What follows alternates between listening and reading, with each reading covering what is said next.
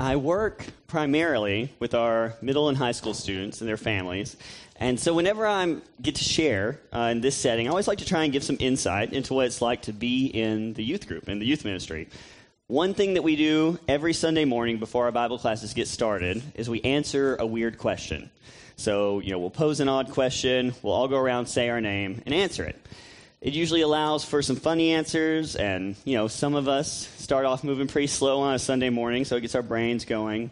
I think, maybe the biggest benefit is I think it helps us get to know each other a little bit better, express ourselves some more. And so this morning, I wanted to share that experience with you, okay? Now, back in the spring, we do weird questions, okay? And back in the spring, we did 7 weeks of pigeon-related questions in a row. It was our pigeon series. And so this morning, here's one of those questions, and it's this. It is, would you rather have a pigeon beak, pigeon eyes, or pigeon feet, okay? Now, we can't all go around and share one at a time, so we're about to put 30 seconds on the clock here in just a second, and during that 30 seconds, I want you to share your answer to this with the people around you, okay? Pigeon eyes, pigeon beak, or pigeon feet. We've got 30 seconds to go. This is your time.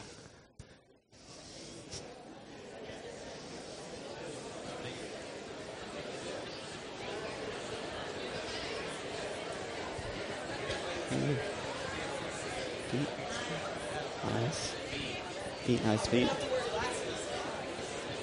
There you go. Eyes. Nope.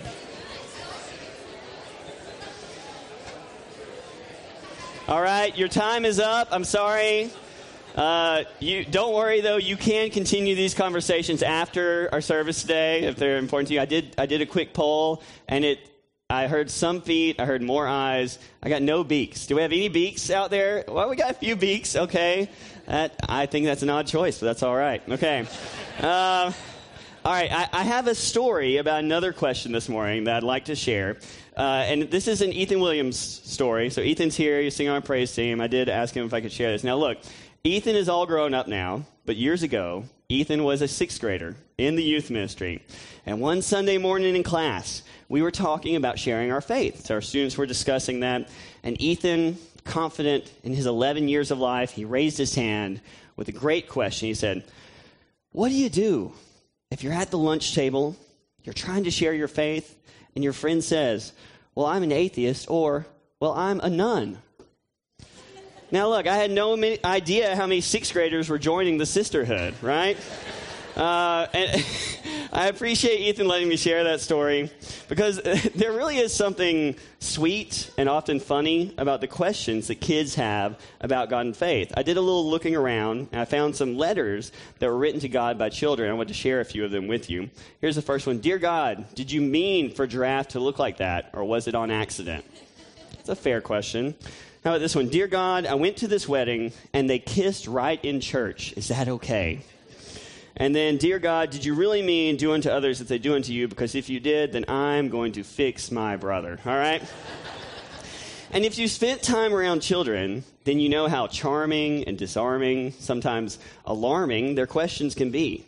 There is a podcast that I occasionally listen to. It's called This American Life. Several years ago, I came across a story there about a girl and her questions.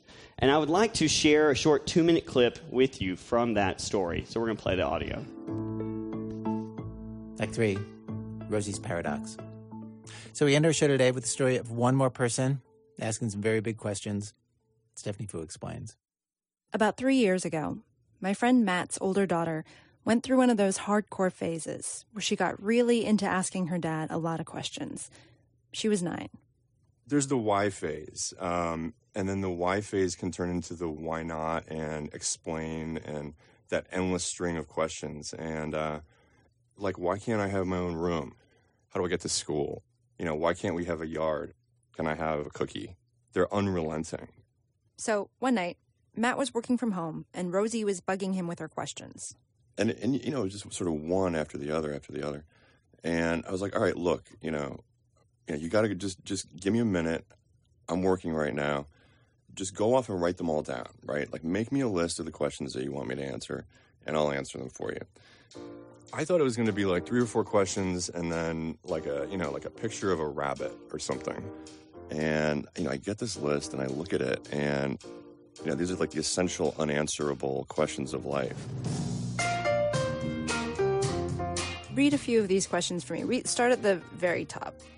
Okay, so what is life? Why? That's the first question. That's the first question. It's the first thing she wants to know. Where do we go when we die? Heaven. Explain. Another planet. Is heaven another planet? Why is there heaven or hell? Time. Why? Explain.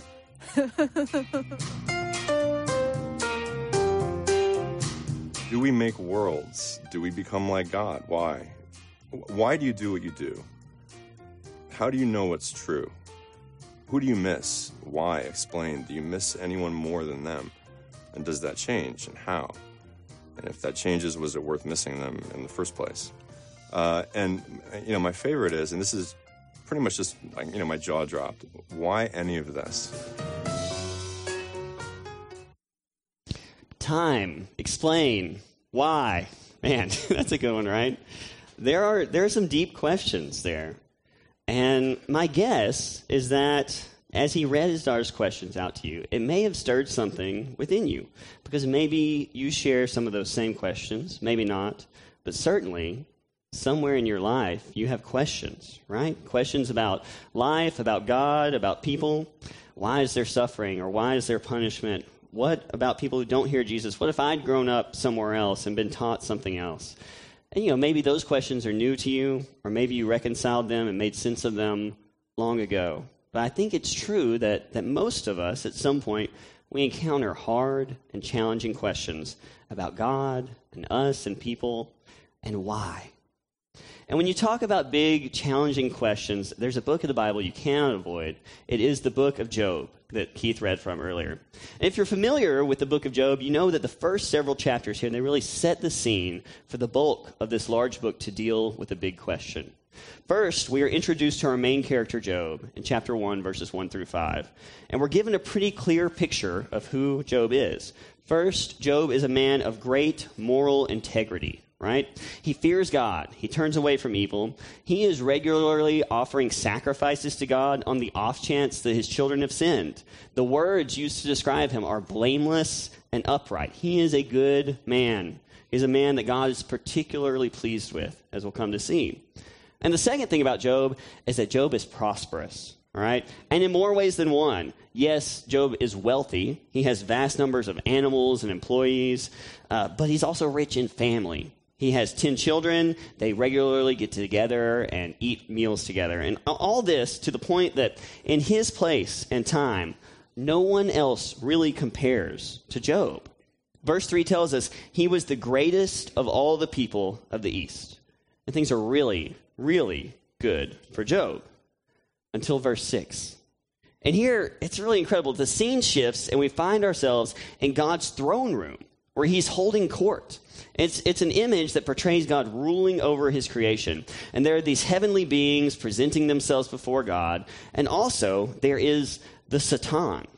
And moments like this in the Bible, they're so fascinating. So rarely do we get these glimpses behind the curtain like this. Now, the word Satan, it's a Hebrew word. It means accuser or adversary or prosecutor. People have different opinions on who the Satan is here. It may be this is Satan, right? As in the being that opposes God and his people. But the word is sometimes used in a more general sense as well. If you look at Numbers 22, for example, you have Balaam and his donkey. They're riding along, and the angel of the Lord blocks Balaam from going where he's going, and that angel is called a Satan. Regardless of the identity of this person, this accuser shows up, and God brings up Job. He says, have you noticed Job? He's blameless and upright. And the accuser responds with a challenge. And it's not just a challenge about Job. You see, the accuser responds with a challenge about the way God runs the world. He says, well, of course he is. Job is righteous because you reward him. Take that away, let him suffer, and then watch. See what happens. He'll curse your name. And the challenge is that Job is only blameless because God has rewarded him with prosperity. It's a purely transactional relationship. And so this accuser says that there really isn't anything remarkable about Job because of how God has chosen to operate. And God consents to the challenge. And over the course of the next 20 verses, Job is going to lose everything. His animals, his servants, his children, they die, all of them within moments of one another. Some to natural disaster, others to human evil. And when Job still doesn't curse God, Satan takes his health. And by the end of chapter 2, the greatest man of the East is reduced to nothing. He sits alone. He's covered in ashes. He's scraping away at the boils on his skin with broken pottery. And in this moment, Job has a question. I'm going to read from chapter 3, verses 20 through 26. Why is light given to him who is in misery, and life to the bitter in soul, who long for death, but it comes not, and dig for it more than for hidden treasures, who rejoice exceedingly and are glad when they find the grave? Why is light given to a man whose way is hidden, whom God has hedged in? For my sighing comes instead of my bread, and my groanings are poured out like water. For the thing that I fear comes upon me. What I dread befalls me. I'm not at ease, nor am I quiet. I have no rest, but trouble comes. Why? That's Job's question. Why am I suffering? Why is this happening? And there are some deeper questions that lie underneath that why. Is God just? Does he run the world according to justice? And at this point in Job, we are only 3 chapters into a 42-chapter book. And the book of Job has set us up to do this deep dive into the question of suffering and God's justice, and to explore what the answers to those questions are. But before we get deeper into it, I'd like to go back for a moment to that girl and her list of questions for her dad. I want us to check back in on them and see just how he handles the answers to her big questions. So we can play that clip. I mean, my first reaction to them is, I'm proud of her. And then I realize I actually have to answer these questions, right? There are about 3 pages, single-spaced, of handwritten questions. About 50 questions total. But a promise was a promise, so Matt got to work. He's a professor at West Point, teaches writing. And so he took a professorial approach to it and started researching answers for her, looking up quotes on each topic, spending weeks, sometimes months, writing each answer. Like, what's the shortest and what's the longest you've ever spent? And what's the hardest one? So I think the longest one is one that I haven't finished answering for her yet, which is, what is love? What's been the easiest one to answer so far? Is heaven another planet? No. I got him to read me one of the answers he worked hardest on. The answer to time. Why? Explain. Could you read it for me? Sure. So tell me what and tell me why, and the burden is on me to justify this to you. Perhaps that's what time means in the end, is justification or a lack of being justified. And I don't really know what justification means. There was an old movie I saw when I was a kid in your grandmother's house. With the He quotes Camus, then brings in the Millennium Falcon, then St. Augustine, then Kierkegaard. Rosie was 9. All his answers are like this. Kierkegaard gets to this point after either-oring everything. He says, why did I not die as a baby? I'm a grown-up, and I find it impossible to follow your answers. Like, I have not any idea what you're saying. Okay. Yeah, I really don't understand half of what I just said either, right? To be honest. What his answers do have going for them is sincerity. The time one ends like this. In one of my favorite stories by a guy named William Faulkner, there's a daddy who gives his kid a watch and says, I give you this watch, not that you might remember time, but so that you might forget it for a little while. I can only tell you that time is me turning and turning, while the world is turning around a star that turns around a center that turns around the whole time, among all the other things and little turning animals on all the little turning worlds. There's me, trying to turn to you. Okay. And you just told her this answer like this? Yeah. And she... I mean, she would kind of pass in and out of being interested in it. You know, and at the end of it, she's just kind of like, oh, yeah. Okay. And I'm like, all right, well, I mean, do you see what I'm saying about time is, you know, like it's a measurement of change, it's an arbitrary human construct, but it feels different, right? So there's phenomenal. It's like, yeah, okay. All right. What do you think of his answers? Are they helpful? Are they even answers? You know, I do kind of love what he says about time there at the end.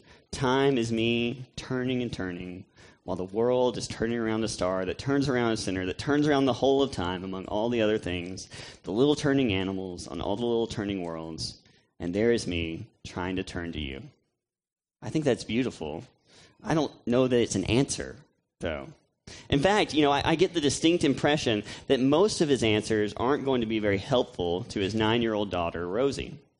And in that, I think Rosie has something in common with Job, because Job has some friends as well, and they have answers that aren't going to be helpful.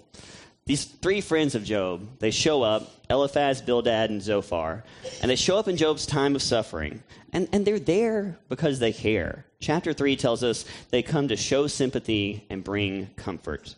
When they see how much pain he is in, they weep. They sit with him in silence for a week.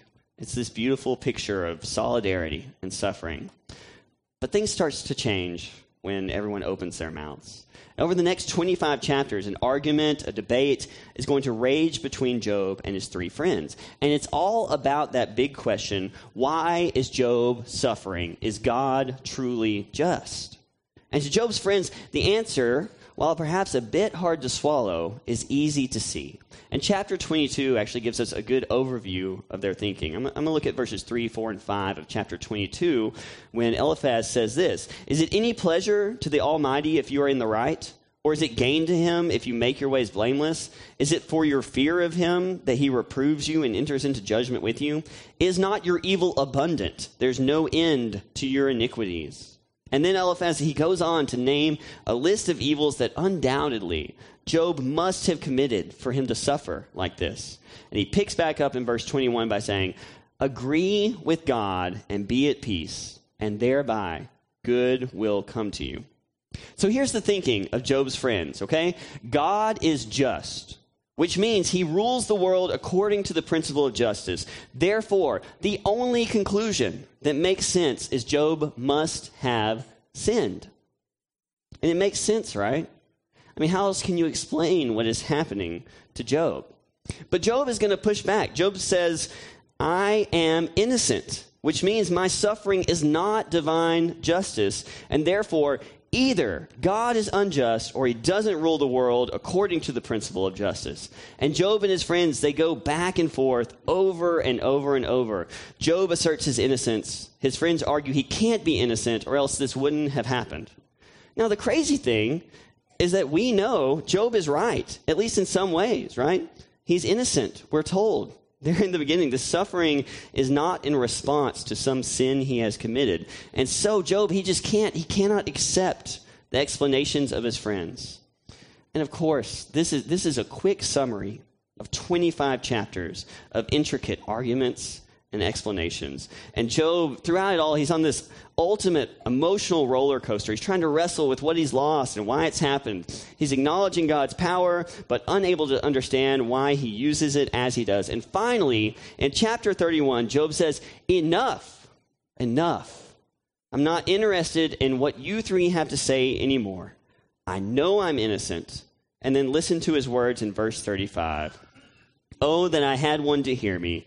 Here is my signature. Let the Almighty answer me. Oh, that I had the indictment written by my adversary. I've given my defense. I've signed it. I'm willing to testify to it in court. I want God to explain himself. And then Job waits. He waits for an answer. While he waits, one last time, I want us to return to Rosie and her dad hear the end of their story, and then we'll see the end of Job's. I was like, oh, well, this isn't really exactly what I wanted. That's not what you wanted because you were like, oh, this is kind of boring? Yeah. Rosie has a pixie cut and a cheeky grin. She gave her dad the 50 questions 3 years ago. She's 12 now. He's been working on getting her answers, but he's only gone through 2/3 of them because it takes him so long to cobble together a response. What I found out talking to Rosie is she didn't even really care about the answers to these questions. The questions that I thought that would take him a long time to answer, because at the time I really just wanted to talk to him. It all started when she first moved to New York City. Before then, she'd been living with her mom and grandparents most of the week. But then her grandpa, who she was really close to, died, and she had to move in with her dad during the week instead. At the same time, she started at a new school where the kids either ignored or bullied her, and she felt lost. One day, she came home from school and decided she needed to do something about it. I was lonely, and I felt a little sad that nobody had really stepped out to say, oh, hey, it's going to be okay. I'll be your friend. So that's when I really, really need somebody to talk to. So you didn't have anybody to talk to at school? No. And then at home? No. That's really why I felt like, oh, this is my dad. He's a really important person. I love him very much. I really want to become closer with him. Like, I wish there was something that I could do to make us closer. Did you feel like your dad wasn't paying enough attention to you? Yeah, a little bit. Or, not a little bit, yeah. What was he doing instead? He was writing papers on his computer, and I knew at the time how important it was. But part of me still wished that I put down all the screens, put down everything else, and just talk. So I wrote all the questions down, and they were big questions because I know my dad, and if it's a little question, he'll elaborate on it and he'll make it a big deal. So if you times that by a big complex question, that would be a huge talk. Is it true that you weren't talking to her much at the time? No, I think I was talking to her all the time. I would tell her it was time to get up and go to school. I would tell her that it was time to do her homework. I would tell her that she needed a new jacket. Yeah, I mean, I would talk to you all the time. Maybe you're noticing the purely logistical nature of everything he mentioned. It certainly didn't get past Rosie. I would talk to you all the time. Yeah, right? But to me, it's not really the same thing. So a conversation and talking are completely different things. Talking could be arranged from, oh, hey, what's up?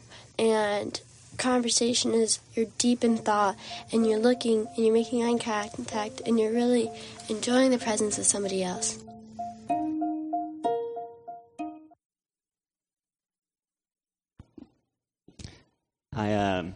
I get a little sad when I hear Rosie's dad say that he talked to her all the time, right? I mean, Rosie kind of gets it. He's saying, get up for bed, do your homework. And his daughter, Rosie, she says, no, that's not what I mean. That's not what I want. Even in answering the questions, he didn't really give her what she was looking for because she wanted what? She just wanted to talk to him.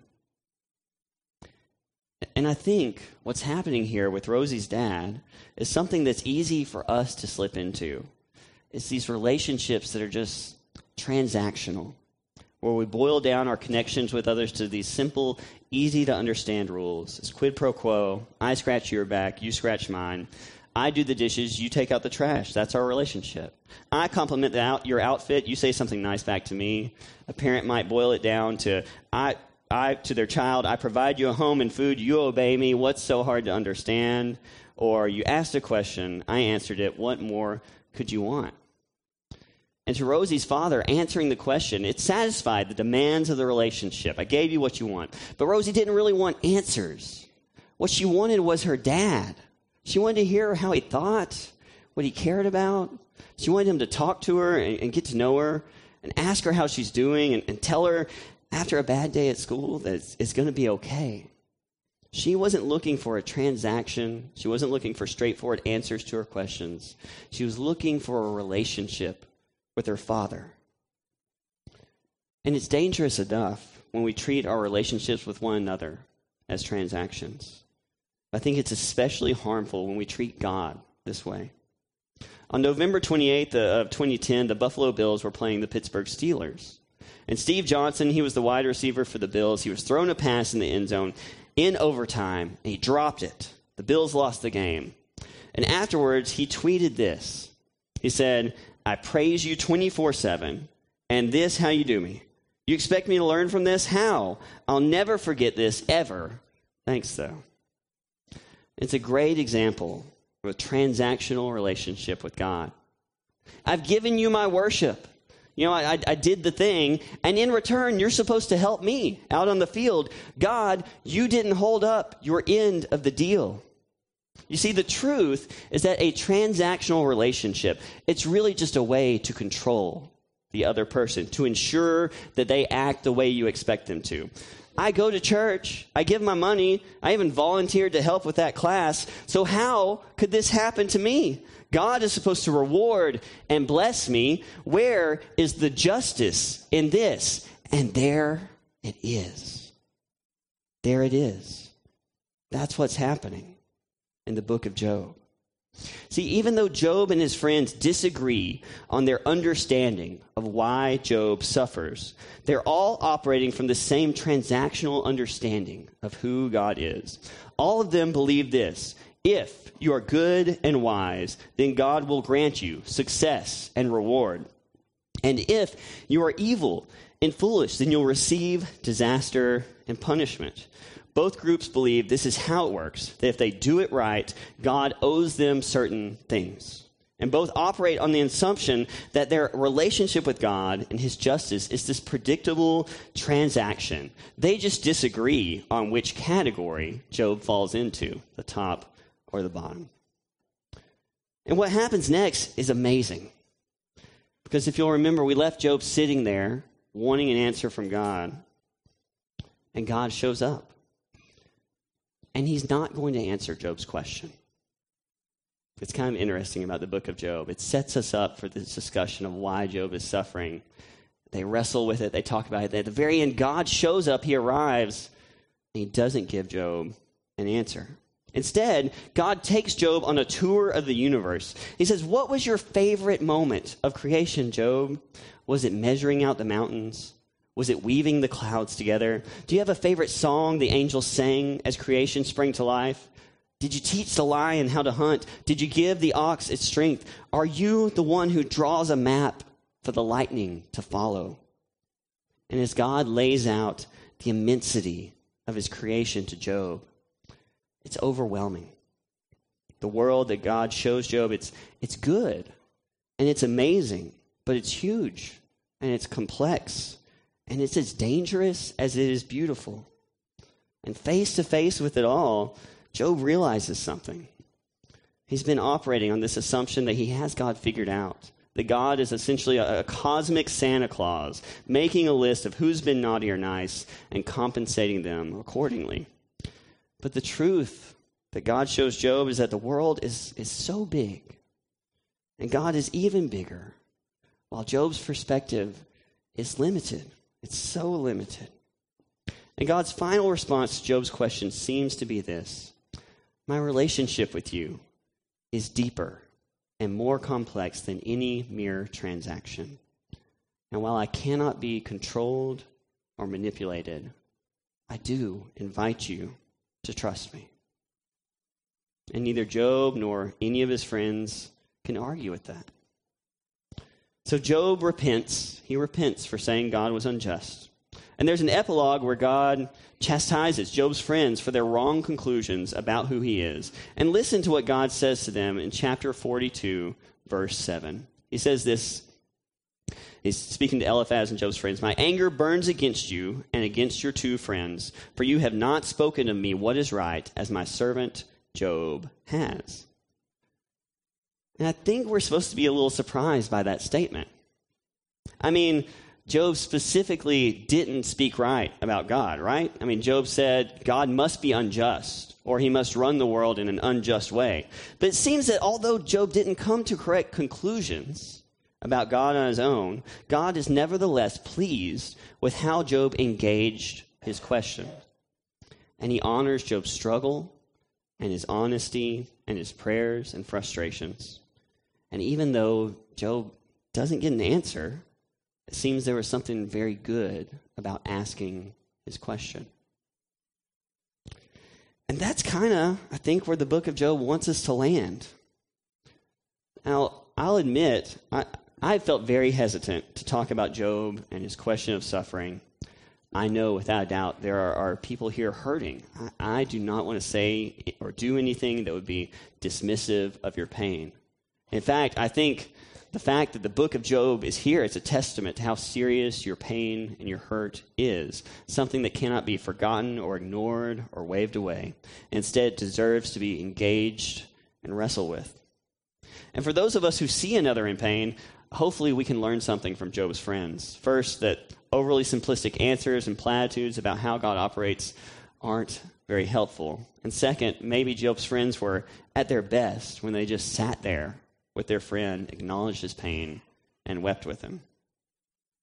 The book of Job, it's about questions. It is. It's about hard questions, the sort of questions we all wrestle and struggle with, questions we would love to have the answers to. And I don't want to minimize anyone's questions either.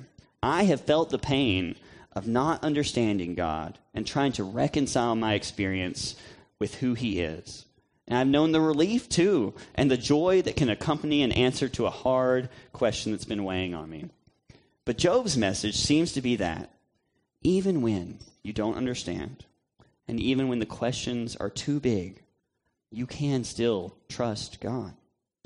And maybe sometimes what's best for you and best for me isn't to have the answer, but instead it's to wrestle and question, and in so doing, to draw near to him. You know, maybe the girl, the 9-year-old girl, Rosie, had it right. Do you remember what she really wanted? It wasn't the answers to her questions. It was to talk to her father. Maybe at the end of the day, what God wants most and what's actually best for us is to talk to him, to get to know our Father. Maybe there are some questions where the best outcome isn't finding the answer at all, but instead it's wrestling and seeking and struggling in a way that we draw nearer to God. I've spent, as I've thought about this, I've spent some time thinking about what it must have been like for Job to go on this tour of the universe, what it's like to stand there and have God show you his world and creation, to get a glimpse of how big it all is, and then to realize that as enormous as it all is, the God who made it is there, talking to you. And maybe he would say something like this: the world is turning around a star that turns around a center, that turns around the whole of time among all the other things, the little turning animals on all the little turning worlds, and amidst it all, there is God turning to you. That's our God. He's the one who, with a whole universe to control, he knows your name, he cares about your day, he was willing to bear your pain because of his love for you, and he is always turning toward you. We're going to sing in just a moment to this God who, in a universe that is more complex than we can imagine, he has turned toward you because he loves you. Today, let's love each other well. Let's try to love like he does. I want to encourage you, when our time together ends, check in on someone here. Let them know they're loved. Let's stand and let's sing together.